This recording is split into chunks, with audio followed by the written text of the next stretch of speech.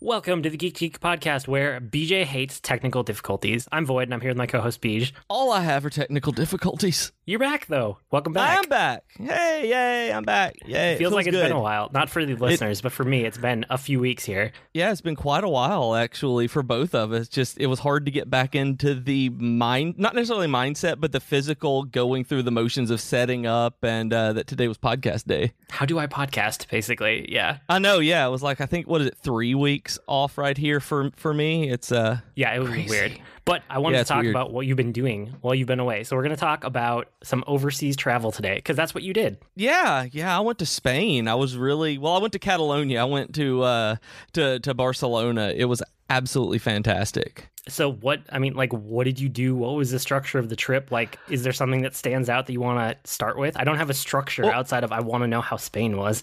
Okay, so this was a company retreat that whenever I signed up for my job, whenever we were talking about everything, part of the selling of it, the package was that every year they do a big company retreat and just invite everybody and pay for them to stay and fly out wherever. And the first time they did it in Berlin, the second was, I think, San Francisco, and this year it turns out that it was Barcelona. So I had been really excited about this, obviously a free overseas trip. And so when my mom got sick in April, I basically convinced myself that I didn't want to go. So I was like, I can't leave my mom while she's sick, be that far away when they're basically saying she could pass at any time. So I'm like, I'm just setting my heart on this. It's like, I'm not going to go to this. I'm just going to wait and see what happens, but I know I'm not. When she passed away in about 6 weeks after that, it was like, oh man, I'm going to Spain. And I couldn't get my head wrapped around it. So it was really hard for me. And I was actually kind of dreading the trip because I was so exhausted and so tired of just life at that point. And so we get there, I fly out, and I'm really lucky that I have some on the flights that I get, that I have some leg room on some of them. I was able to adjust my seat around to get not the smallest, most compact area. And very nice. First time I've ever been on a plane that goes overseas. My first time overseas. So it was one of the huge planes that has the first class. And so we were watching movies, and they had the movies in the screen in front of me. And I was going to watch Solo. It was the day that Solo came out on digital. I was going to watch it, but I just couldn't get myself into that mood. I'd already watched some Rebels that day, and I watched A Quiet Place. And even on a packed airplane with headphones in on like a 9-inch screen, A Quiet Place is terrifying. That Okay. I was all in. Like, watching this, like, they had just dimmed the lights when I got maybe a quarter of the way into the movie, and there were parts where I know that the guy beside me was irritated because I would just jump. And I was all in. I was really invested in this. So very good movie, by the way. If y'all haven't seen it, very, very good, and it even works when you're not in a theater. Well, I just thought it was interesting that, like, have you ever been out of the country before? No. This is the first time I've left. I've never even been to Mexico or Canada. That's what I was going to say. I feel like everybody at least makes it to, like, Canada or Mexico, like, drunk on a bet or something. Like, but maybe that's just because I don't know. I mean, I guess I visited, like, the American Southwest a lot when I was younger. So, like, Right. Mexico is easy to go to when you're down there. And then also, I live in a state that borders on Canada. So it's never seemed far away.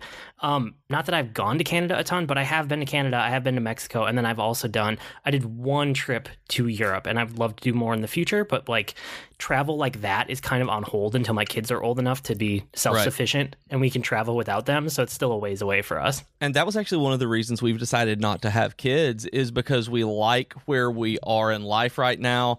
And not saying that we don't, if we had kids, it would be like, oh no, kids, but it was like, we want to travel. And this trip actually solidified for me that feeling of just how much I loved this, of going over.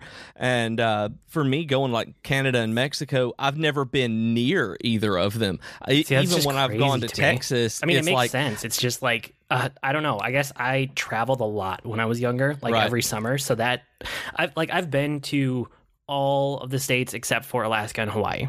And okay. most people haven't, but like I just kind of take it for granted that like my parents took us around the country. And then after that, like I traveled enough in college and then for like my first full-time job when I was doing video, because you travel for that kind of thing. I've been to every state except for Alaska and Hawaii, but I'll add them at some point in the future once we can travel further again. And then, Canada and Mexico, like I never made them into big trips. I was never someone who like went to Cancun every year. Like I know there are those type of people, and that was never me. But like, we crossed the border because we were down there anyway. And it's like, oh yeah, let's go to Mexico and see what's going on, I guess, was the general feeling.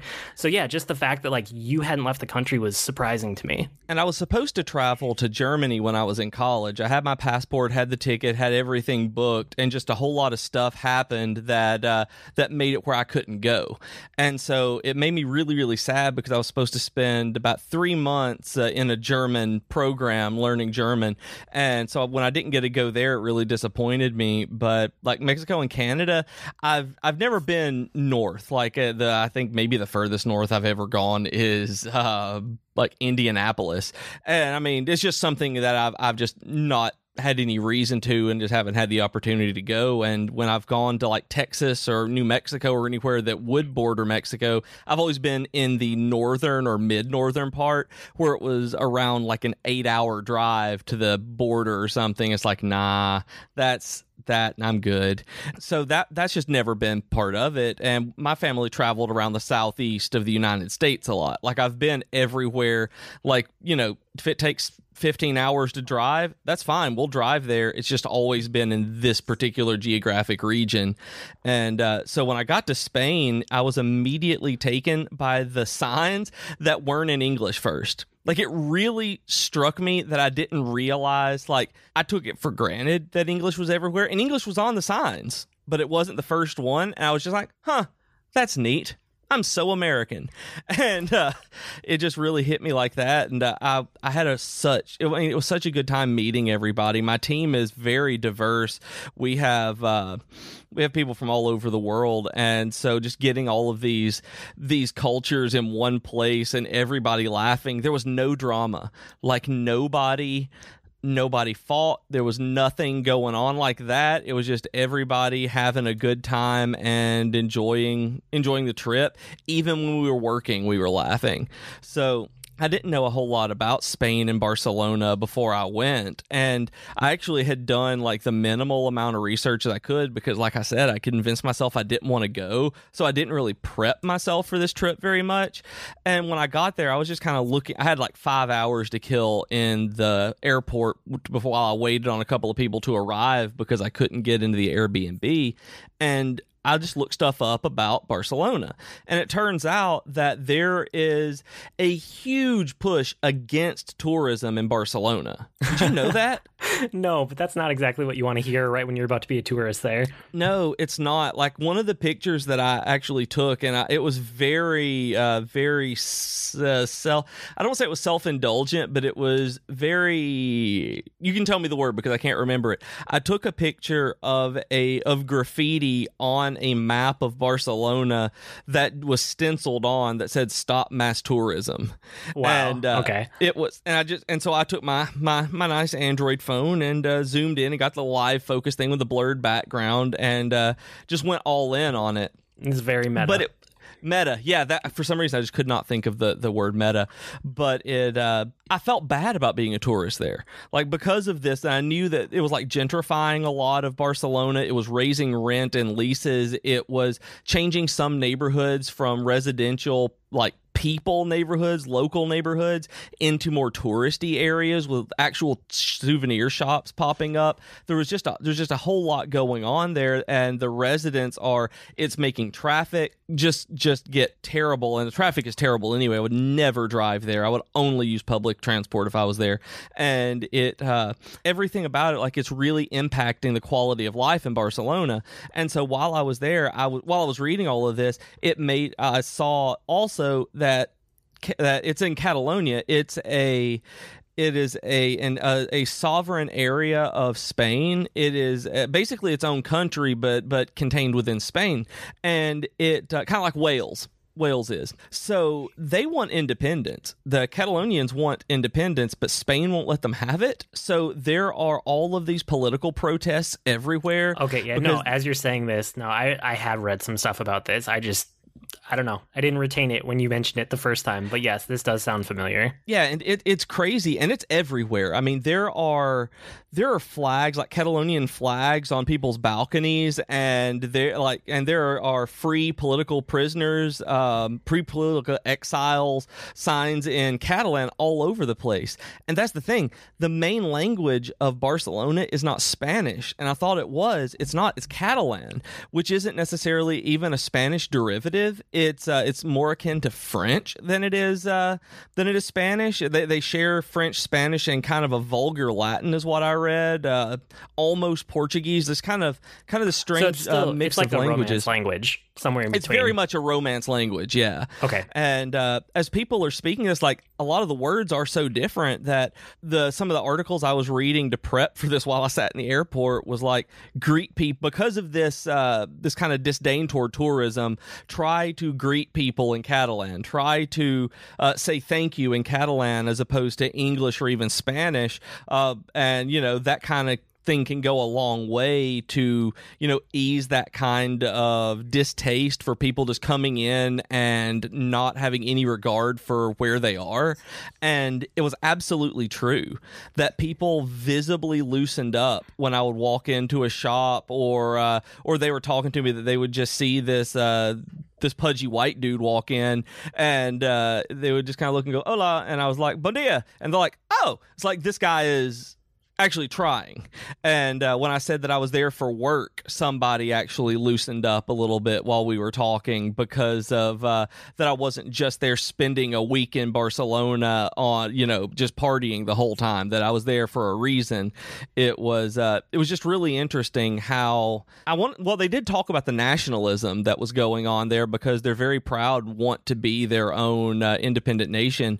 And it's just, there's a lot there. And I found, because of all this, like, it's super interesting to me. And we went and we saw an actual camped out protest when we were walking around one of the squares, and I can't remember the name of the plaza, but it's where the city hall and the Capitol building of Catalonia are, and they're across from each other across this square, and there is basically a tent city there where people are protesting this. And it was just crazy going into that. Like, they were having rallies and protests, and like, it was really surreal to be in a place that you look and it's like, wow, this is actual civil unrest. This is not just something that happens on TV or that you see on the news. It was like, those people over there was a bombing here last year, like right here, because of people doing this exact thing.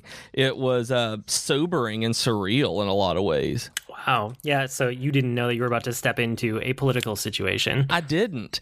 And if you guys are interested in that at all, I actually found a couple of days ago that was just added to Netflix, a documentary called Two Catalonias, and it's about this. It's a 2018 documentary, so it just came out about the current political situation in Catalonia and Spain.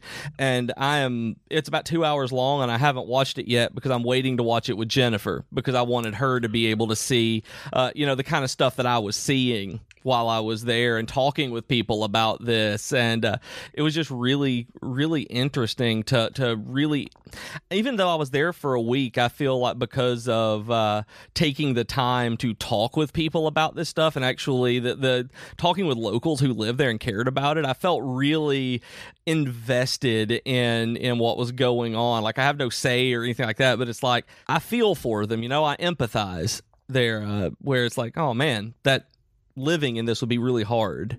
So, but I'm assuming you also did all the touristy things, right? We did do some. We went to the place called La Sagrada Familia. It's a gigantic cathedral by the artist Gaudí. I'm not sure if anybody's familiar with him. Like, I should be. I feel like I should be, but I'm not. I wasn't. He was hired when he was 31 years old to basically build this super grand cathedral, and he died he got hit by a tram before it was finished, and they're still building it. It will be finished. He started it in 1926, and they're planning on it being finished in 2026. That they're still under construction following his designs today. And it's like the biggest tourist attraction in Barcelona. It's pretty neat.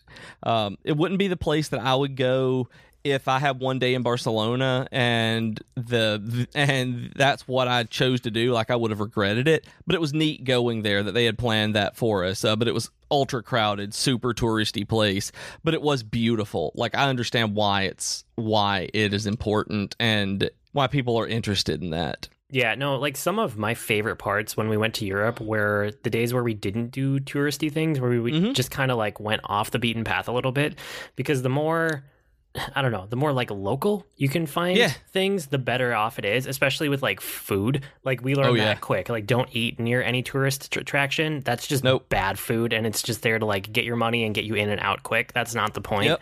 Like, so any other local place just off the street, as long as you're away from like tourist destinations, is always good. We found especially in Italy when we were in Rome. That was amazing. Oh, I bet. Like, and we're looking at going to Italy next year. So that's one of the things that I'll have to pick your brain about, is Rome and wherever else we end up going in Italy and on things like that.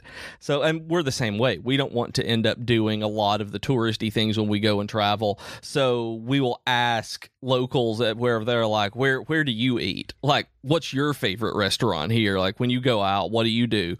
And we just kind of wandered around. We did that this time, and the people who ran our Airbnb gave us this restaurant, and we knew that we were in a locals place because the wait staff didn't speak English, and the menus were entirely in Catalan or Spanish. I'm not sure. And so we just kind of ordered things and mimed what we wanted and like communicated that way, where it was fun, and also it made me realize the importance of wishing I'd learned a little bit more of the language, or a language. Like, I don't know Spanish very well before going in, but it was a lot of fun. Yeah, no, I found that like, if you know, especially with the Romance languages, if you know one of them even decently, you can kind of start to wrap your brain around the other ones. Like, you're not going to be proficient, but at least you can understand somewhat when you're speaking like other Romance languages. Like, you still feel like an idiot because you don't know it, but at least when people are talking to you, you can kind of like, okay, I kind of get what they're saying after a few days there. Understand the basics of what you're saying to me. Yes, exactly. And so I really liked that. We would go to the grocery store, things like that, and it was just a different experience than being in America.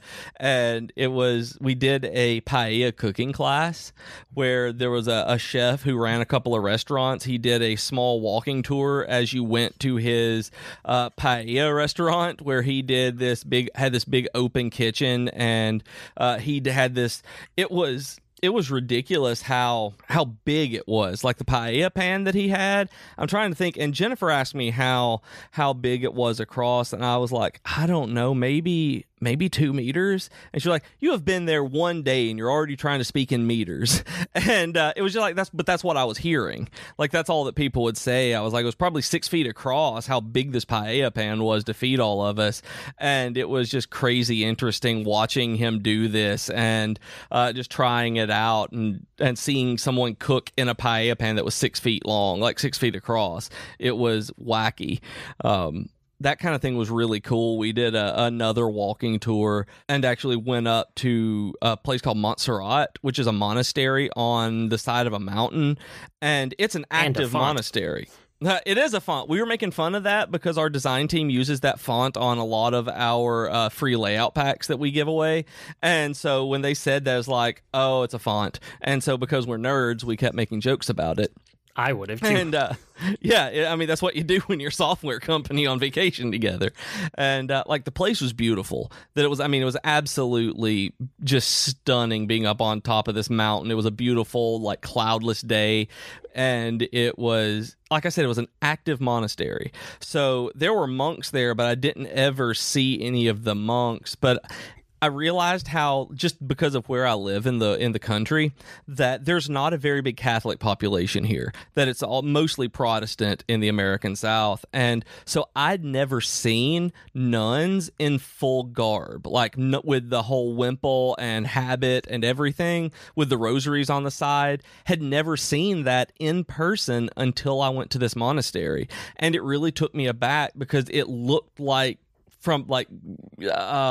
props from a movie, and it was just strange because I'd never seen that in person. It was something I'd only ever experienced from somewhere else because of the geographic region where I live. Yeah, I never really thought about it. It's like everybody's. And I've talked to nuns. That was the thing. I've known nuns and had conversations with sisters before, but they were always in plain clothes. It was never in in that uniform that you see that's almost become a stereotype in movies and TV.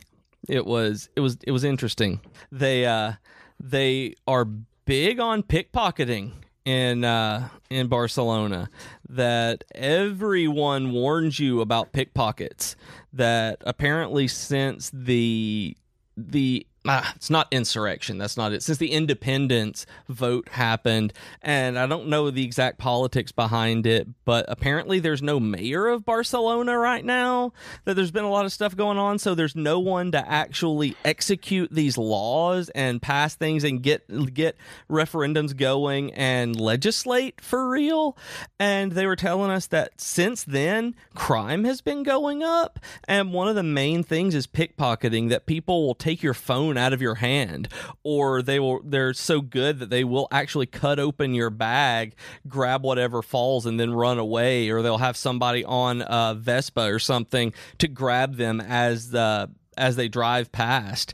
And they target tourists, obviously, but we actually got followed by a guy we were 100% certain was staking us out like a pickpocket, and it was like a movie. We saw him looking at us, and he turned away. He was leaning up against a lamppost. My coworker, Doneta, did notice, told me, and then we looked like, yeah, that guy's about to pickpocket us. And we went on further down, and we looked behind us, and 40 feet behind us, he's coming, just walking along. So we're like, okay, let's see if he stays that distance. When we stopped, he sat down. And this happened 2 or 3 times, and it was just really weird. And then everyone started staring at him and just being like, yeah, dude, we see you. You're not going to pick our pockets. And he ended up stopping. But it was just like, it was really creepy being followed by someone you knew who saw you as a target. And that is my straight white male coming out right there. It was very disconcerting. And we were all of us were uncomfortable because we're like, that dude is wanting to steal our stuff and following us. But it was also one of those experiences where we've said that we're not suited to talking about certain topics, and that was because of that. And it's like, being a white dude like I am, it's just like I take that for granted that I walk anywhere and I feel pretty much safe. And just like traveling in general is really good to just get experiences and other contexts, Yeah. One of the things that I was struck by when I came back from my one trip to Europe, even though it was only a couple weeks, was the space that we have here. That we just take for granted, like that we have space in the US. Like we're mostly empty space. And it was one of those things, like flying back over the country, like, once we got back to the country and we transferred and then we flew back to Minnesota, it was like there was just so much space between cities and between things. And if you've traveled across the country at all, if you've flown across the country, like you see all the farmland, and if you live in any city that's not like basically if it's not like LA or New York, like you're not that far from farmland, and it because you can just drive in a particular direction from yourself and get there pretty quick, and like suburbs butt up right to farmland here. And like I live a couple minutes away from like the downtown of my suburb, and I also live like 2 minutes away from just farmland. And that's very normal in the US. But like once you go to Europe, there's just like no space in that same way. Like it's just crowded. And it's one of those things where it's not bad that it's crowded. It's just that it's different. And it's one of those things where until you spend some time there, you can't really get your head around it, which is why I pulled that out as an example of just to like, it's good to go other places to get other experiences and see other ways of living. Yeah, and that's really what this was for me. On top of being in a new place, we had people it was probably 24 of us. We have about 80 people on staff right now, and we were able to get about 24 of us together and actually scheduled all at one time to get as a group here. And that was one of the most intriguing parts, is being in a foreign country with this many people from other nations getting together. And it was incredibly wonderful learning about everybody and learning about Romania and Bulgaria and Russia. Yuri, one of my coworkers on the development team, is Russian, and it was really funny because he came in with 2 bottles of vodka that he came off the airplane, and it was really funny because he was like, "I brought vodka," and it was funny because he said vodka. And it was like, okay, that it was just weird because, again, we don't have a lot of Russian immigrants here where I live. And just talking to him about Russia, just everything that was going on in the world right now, and just learning about everything was so cool for us all to have gathered and done that. Like you were saying about the land that we take for granted in this space. My coworker Mac, he's one of them who does all of the videos. So if you ever watch any of the Divi videos and you see and there's a British guy doing it, that's Mac, and he lives in Birmingham, and he was telling me that he loves steak, he loves meat, he wants beef, and Britain's beef is apparently terrible. I was unaware of this. And he said that it is very hard to get a good steak in Britain, that everything has to come in frozen. They don't really have a lot of farmland to be able to raise livestock, that you don't really see cows in the United Kingdom, and that it's, in Wales and Ireland, and you'll go places that have agrarian cultures more, but they don't still have that same kind that we have here in the United States. And so we were going around looking for him some beef, and because he really wanted some beef, and we were just talking, and I realized how much I took that for granted, because like I told him that my father-in-law has a guy who lives down the road from him who he buys half a cow from sometimes, that he will just go talk to this guy, buy half a cow, get it and put it in his freezer and get the meat and put it in the freezer for the rest of that year. That he does it for pigs and things like that, just because we know the people that are down the road from us who are farmers. And that is something that just does not happen. Like, he was blown away by being able to get, who raised this livestock, what they fed, where they ate, what they ate, and what was done to them. And apparently you can't get that in Britain very easily.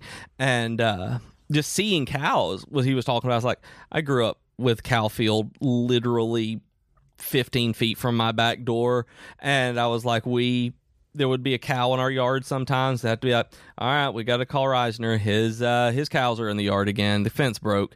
And stuff like that, where when I see people stop the cars to take picture of cows, people I know are like, oh, cows, and they take pictures. I'm like, yeah, it's a cow.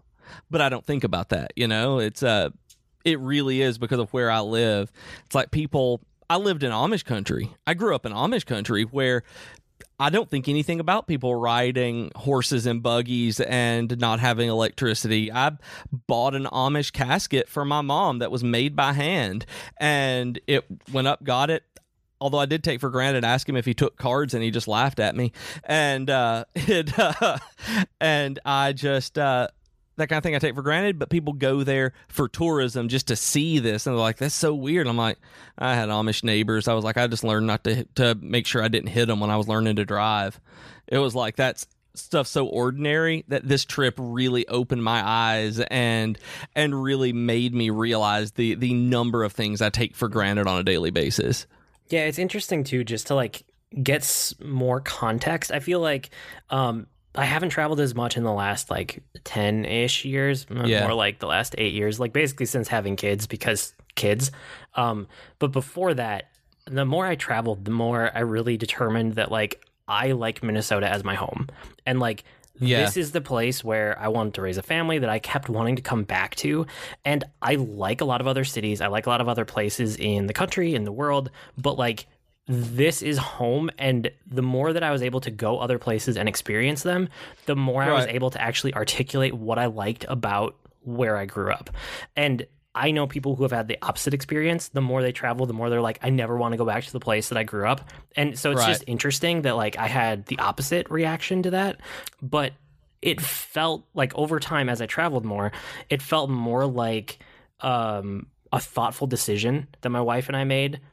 Instead of something that it was just like, this is where we grew up, this is where we're going to be because we are here, you know? Yeah. Which there was definitely a part of my life where I felt that, where I had opportunities to like, you know, especially doing video. Like I could have gone to New York or LA and I knew people, I knew places to go, I knew ways to like get into either the film industry or the TV industry, and I had contacts, and I really thought about it at a couple different points, and like I could have done it, but I'm glad that I had the opportunity to travel to those places and experience them without having to make that kind of commitment, because the more I did, the more I was like, I'm not a fan of LA. I really like New York for visiting, but I don't want to live there. And like after I had been to both of them enough times to determine that, it was super nice to just like kind of, it's that fear of missing out, right? Like that fear of like, did I make a bad life decision? And I don't have that about where I live anymore. And that was something that I think with this one, I feel the same way, is that I want to live somewhere different than where I do,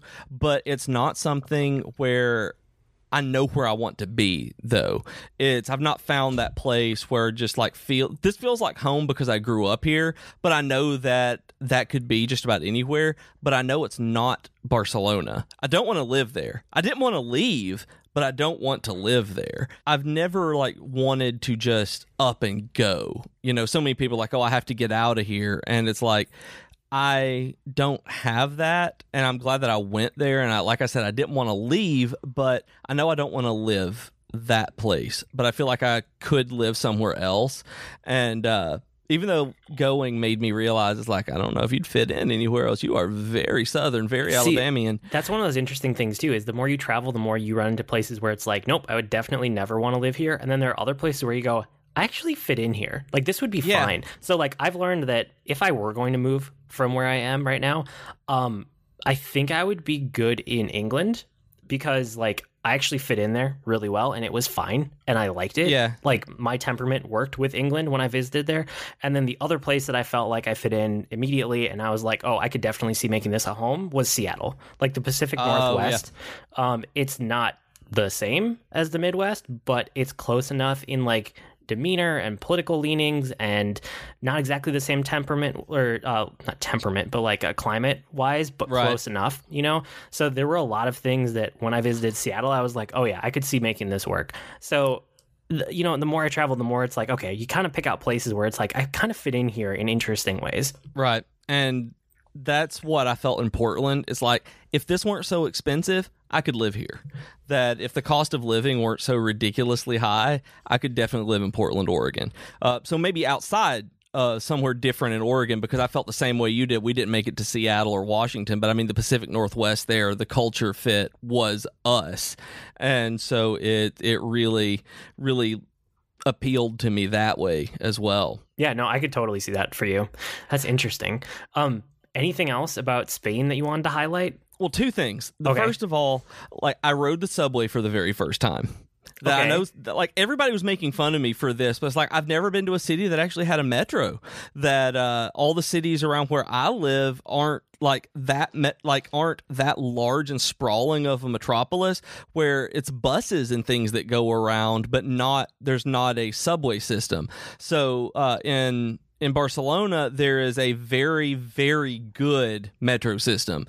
It is quick at rush hour. We were there during rush hour, and there were 2.5 minute waits between every train. It was man. Most crazy. of Europe is that way. Most of Europe is really, really good. Like, if you go to Europe and see public transit and then you come back home, it's like, what are we even doing?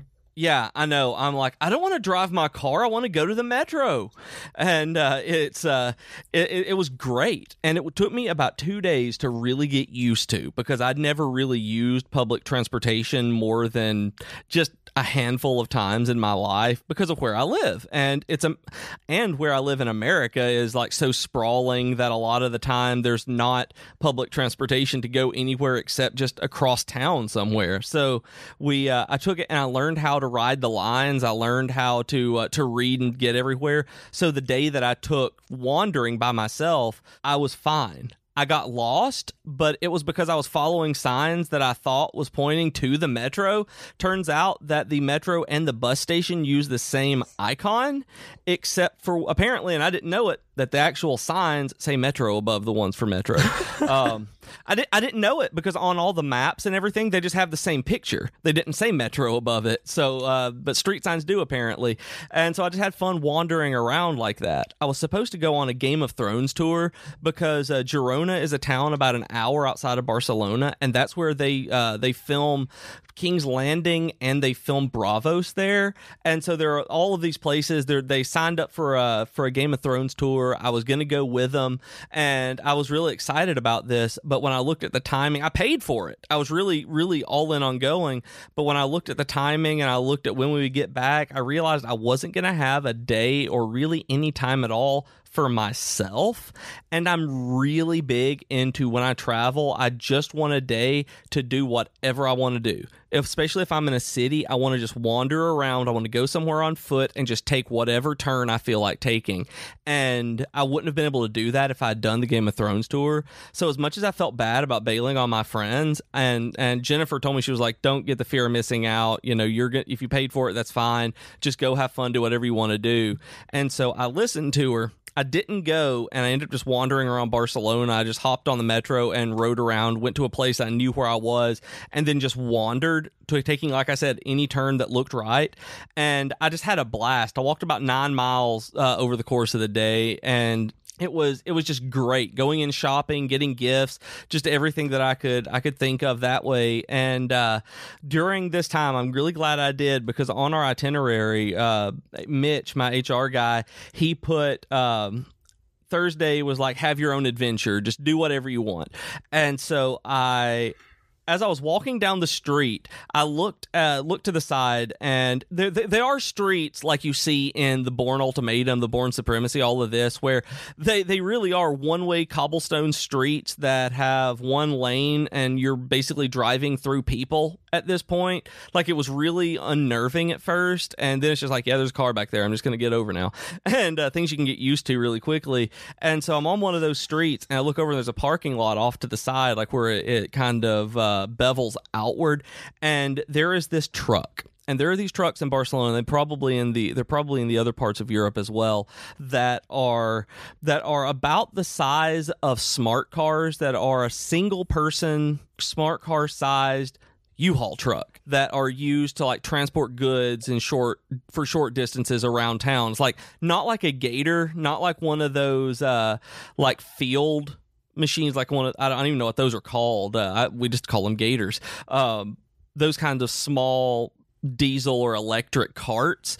This was a full-on roadworthy truck. It's just like a smart car, but with a U-Haul thing on the back of it, you know? And it backs up, and I look at it, I'm like, oh, that thing looks funny. And it backs up, it goes around, and all of a sudden I just hear a crash, and the truck had flipped. And I just kind of look back, and I'm like, oh my God. And so like me and like 3 other people just like run at this truck. The dude is stuck inside and can't get out. So me and these other people have to actually pick up this truck and put it back on its wheels. Wow. And help the guy out, because it was stuck because he had flipped over this little tiny truck.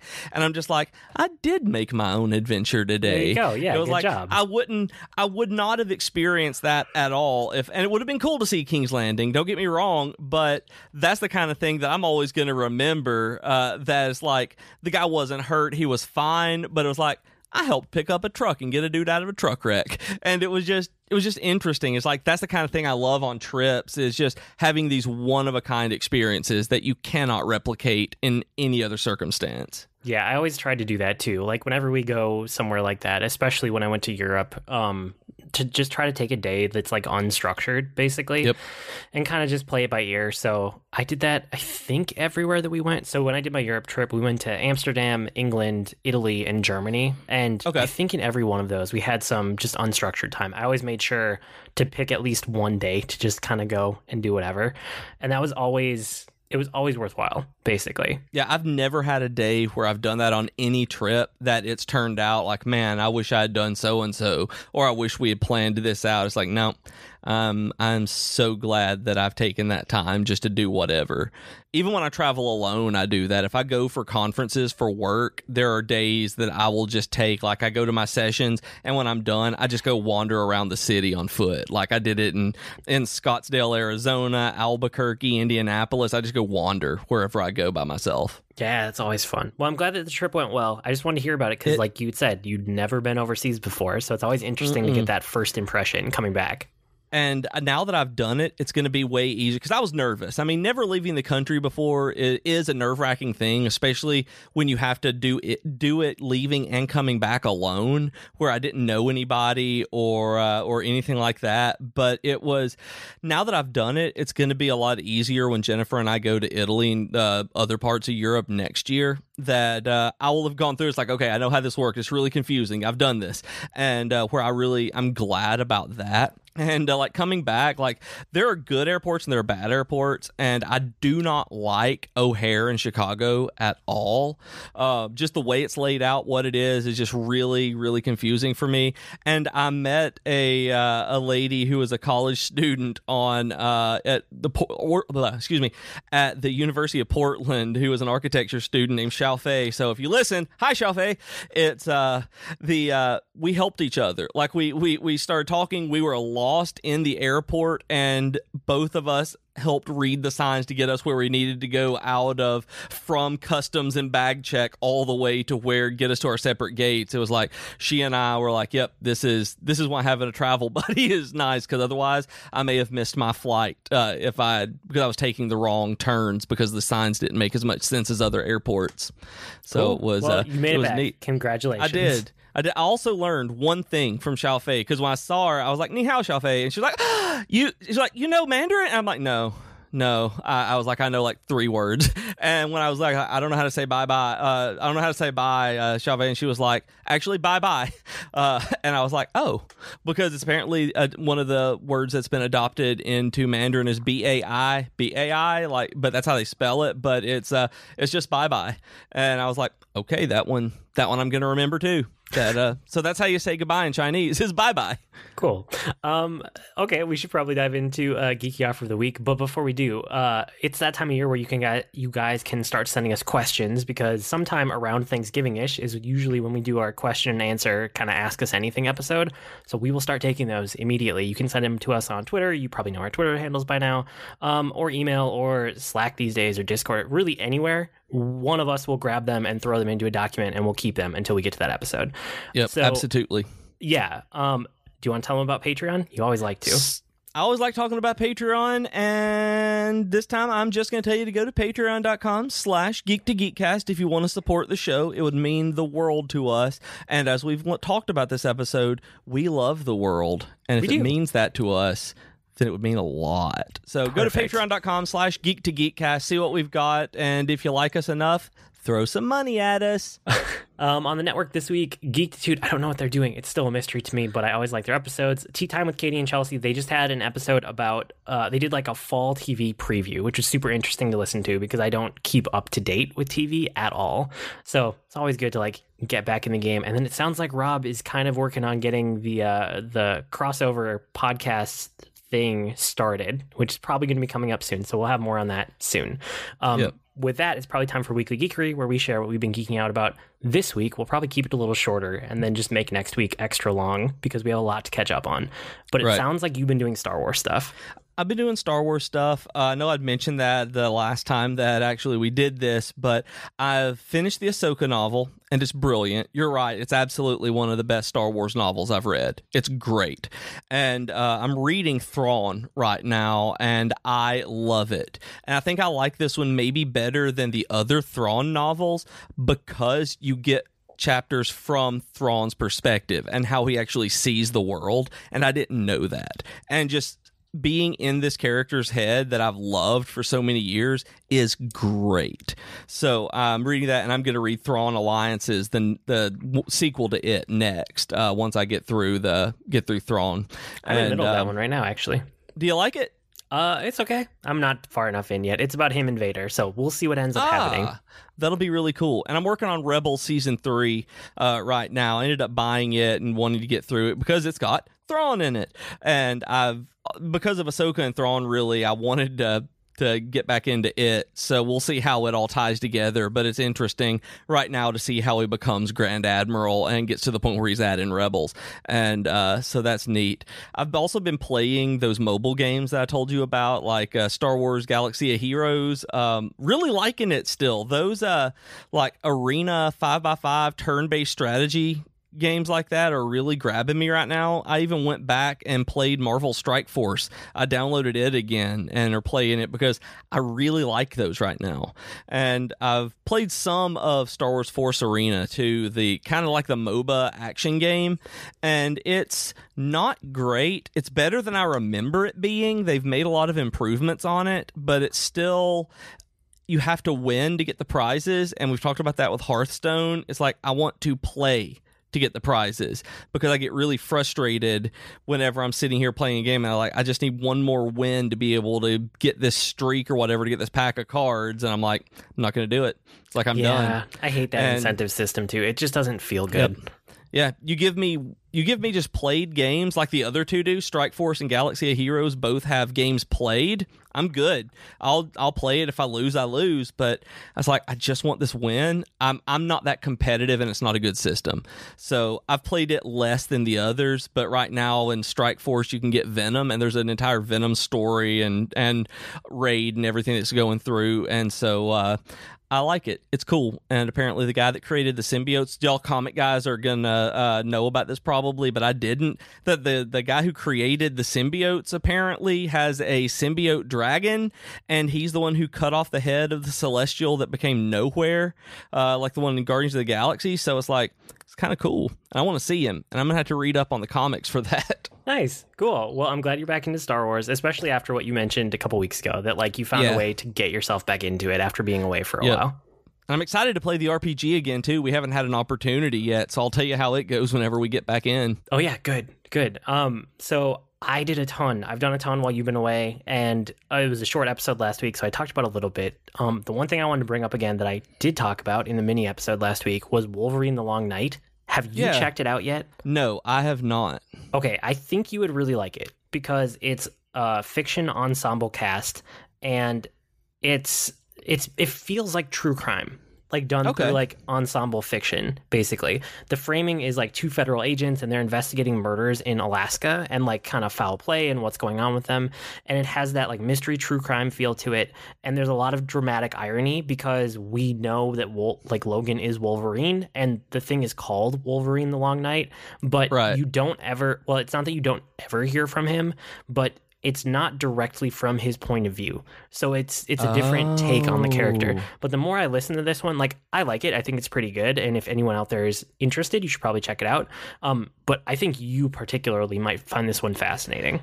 This was the podcast they released, right? This was the podcast. So it was on like Stitcher Premium or something, and you had to pay, and that was like a timed exclusive. So in the last week or two, that timed exclusive is finally up. So now it's just a feed that you can grab. That's awesome. I was waiting on that because it was something that I wanted to listen to when it was announced. It was paid, but I didn't care enough to do that right then. It wasn't something that was at the top of my priority list. So now that it's free, I absolutely will. Sweet. Good. Okay. I just needed to tell you because I think you'll have better takes on it than I will, and I want to know what you think about it. So awesome. Check it out. And then the other thing, I have tons, so I will cover most of this next week.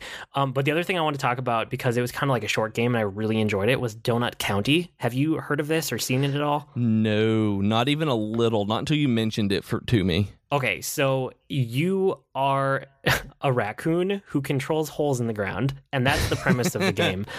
It has a very Katamari Damacy vibe to it. Okay. Where like you start with a small hole and you like drop stuff into it, and every time that you can make something fall into the hole gets a little bit bigger. So you start out picking up little things like maybe it's blades of grass or like bugs or something, and by the end of the level you're like picking up houses, and dropping them down this hole. And there's a whole story that has, it's kind of that like, it's not crazy like Katamari Damacy, but it has that vibe to it where it's just kind of like a little bit zany, I guess, or like a little bit offbeat. It's very consistent and it's fun throughout, and it only takes a handful of hours to play through. I want to say like 3, maybe, somewhere in there. Okay. And there were like some really cool, interesting gimmicks. So like if you drop a campfire in, like you have fire that goes up, and then you can do things where like the fire coming out of your hole interacts with the stuff above you. Or there's a level where like rockets can fall into the hole, and then you can shoot the rocket up and it explodes above you. Or you add like a catapult at one point that lets you fling objects out of it to interact with the world. So there's a lot of stuff like that. But the story framing device for it is that there are raccoons in this county, and they deliver donuts, but donuts in quotes here because the donut is the hole in the ground that they use to suck up everything. So the raccoon that you are playing from for most of the game, from his POV or her POV, I guess, I don't know, he just wants a quadcopter for selling enough donuts or delivering enough donuts. So the whole game is like you are level 9 in this app that he uses to control them, and he just wants to get to level 10 because he just wants his quadcopter. And it's like, it's this innocent, like he doesn't care, but he just wants a quadcopter, but he's also destroying everybody's livelihood in this like cartoony, fun, gimmicky thing. I don't know. It just totally worked for me. And it's not a full price game either. I want to say it was like $15 on PS4. I think it's about the same on PC. There's a mobile version that's the same game, which is like, I found out later, is only like $5, so that might be the place to get it instead. And I was thinking that this may be a Switch game. I wasn't sure, but this sounds like a Switch game. It would be a great fit there. It's not out there yet, but I wouldn't be surprised if it comes out there later. There's a couple other things around it, just like the raccoon framing device, that I really liked. So whenever you beat a level and you complete it, it comes up on the screen and it says, "Have a garbage day," but it's in like the happiest font with this like happy background music to it. It's not like a bad thing. It's like, "Have a garbage day." And I don't know. I love that. And then the other thing is that there's a Trashopedia. So everything that you make fall into a hole during a level ends up in the raccoon's Trashopedia, and you get to go through it and look at every single item, but the item descriptions are written from the raccoon's point of view, and it's amazing. It's glorious because I can't even, I'm not even gonna try to do it justice. It's full of jokes. It's just like these things that I was laughing out loud, which I almost never do to video games, reading through this Trashopedia from the raccoon's point of view. That's crazy to read stuff like that, because it takes a real, like you said, it takes a real special thing to make me read stuff. That's a big problem like Final Fantasy 13, is I didn't want to read all of the stuff in the menu. But like Spider-Man Homecoming, Spider-Man on the PS4, and apparently this, are just like, I want to read this stuff. I want to listen. I want to know about this. It's weird which ones grab our attentions. Yeah, for sure. Okay, that'll probably do it for this week, but I see on your list we have more to talk about. I see on my list we have a ton to talk about, including a musical that I need to talk about soon. I know, I'm amazed that you didn't pick it for this week, but I figure you have long thoughts on it. Self-restraint. You guys can write to us with comments, suggestions, or feedback. Our email address is geek2geekcast@gmail.com, or you can reach us on Twitter @geek2geekcast. We also have longer discussions on the subreddit at reddit.com/r/geek2geekcast. And don't forget, you can start sending your questions to us for our Q&A episode. And if you don't want to throw your questions on Reddit, you can do it on Slack or Discord as well. Go to discord.geek2geekcast.com or slack.geek2geekcast.com to hang out with us and ask us questions.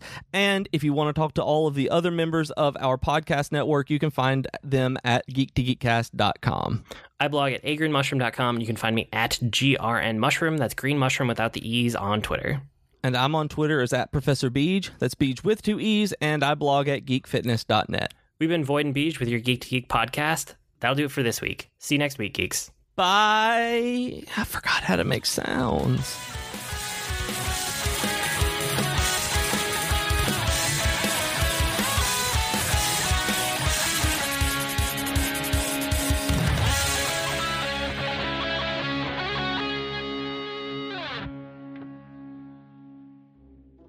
Hi, everyone. I'm Katie. And I'm Chelsea, and we are the hosts of Tea Time with Katie and Chelsea. We are two best friends who love pop culture and talking about pretty much whatever we want. Katie! Yes? Stop thinking about Zac Efron and tell our future listeners what some of our latest episodes have been about. Well, we've talked about Zac Efron. No, get it together, Katie. Fine. We've talked about fan fiction, classical literature adaptations, favorite TV couples, and so much more. So grab your cup of tea or whatever your drink of choice is and download our podcast today. Hi, my name is Joe Hogan, and I'm a geek. And if you're currently listening to this, there's a good chance you're a geek too. So check out my podcast, Geektitude. Each week, I talk with somebody about their geek aptitude. Sometimes I talk to people in a geeky profession. Sometimes it's someone doing something really cool with their geekiness. Often it's another geeky podcaster. But it's always someone who wants to share their inner geek. So join me each week as we come together to geek out about all the geeky stuff we love. And remember, this week, keep it geek.